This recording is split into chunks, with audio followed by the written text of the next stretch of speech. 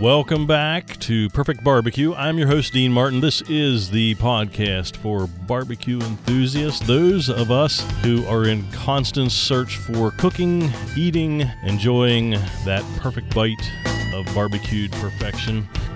You can find this and all other episodes of Perfect Barbecue at perfectbbq.com. There's also a comment section at the bottom of each blog post. You can leave a comment about the show or any questions you might have. I will get them there and answer them also. This week, we look at curing and smoking your own bacon. Well, everybody loves bacon. Not the water, soggy, preservative-injected stuff you can buy at your local Mega Mart, but real bacon made by yourself at home. This time we decided to try dry curing. I had asked a local place that butchers hogs once a week to save me a pork belly, as otherwise they just make it all into bacon. I had stopped 2 weeks ago and asked them about it, and they said, you have to reserve it ahead of time. So reserved one ahead of time, stopped back the next week, and they had saved me about a 10.5 pound belly, sold to me for $2.19 a pound. I'm not sure how long they'll keep selling at that price, but otherwise I thought it was a decent price. And I have a local meat shop here, butcher shop, that sells black pepper bacon. You've seen that at the grocery store also, but everybody raves about this black pepper bacon, and I had tried it also. It's very good. So I decided to take a twist on that and used my smoked chipotle powder, kosher salt and brown sugar for a rub. Started with a real light coating of the chipotle powder because it's fairly potent, and then about twice as heavy sprinkling of salt and the same amount of brown sugar, and flipped over and did the same thing on the other side. Laid a piece of parchment paper on a sheet tray, aluminum sheet tray, and lay another one on top just to protect it from anything spilling on it in the fridge. I stuck it in our extra fridge for 8 days, flipping every other day.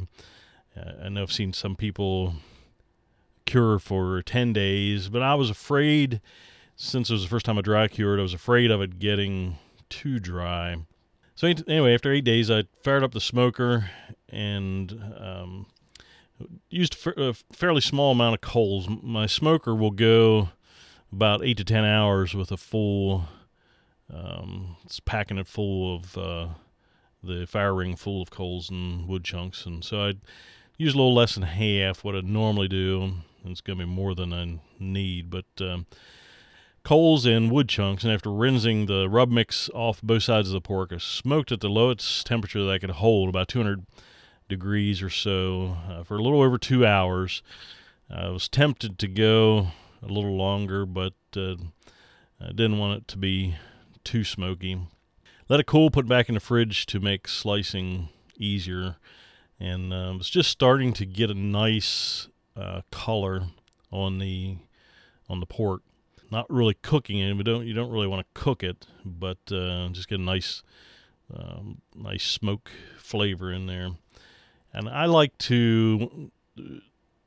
my bacon fairly thick, and that's one of the nice things about curing your own, whether you decide to wet cure or dry cure, is that you can slice it as thick or thin as you would like, and electric knife makes cuts fairly consistent. So sliced it fairly thick, set aside like 1 pound batches that we could freeze, but I wanted to try a couple slices to see what it was like, and the flavor is much deeper than you get with store-bought bacon. I think it's because it doesn't have it's not packed in water or injected with water or other preservatives or anything to bulk up the weight. I'm not sure how much of that they are allowed to do, but I'm sure they do it.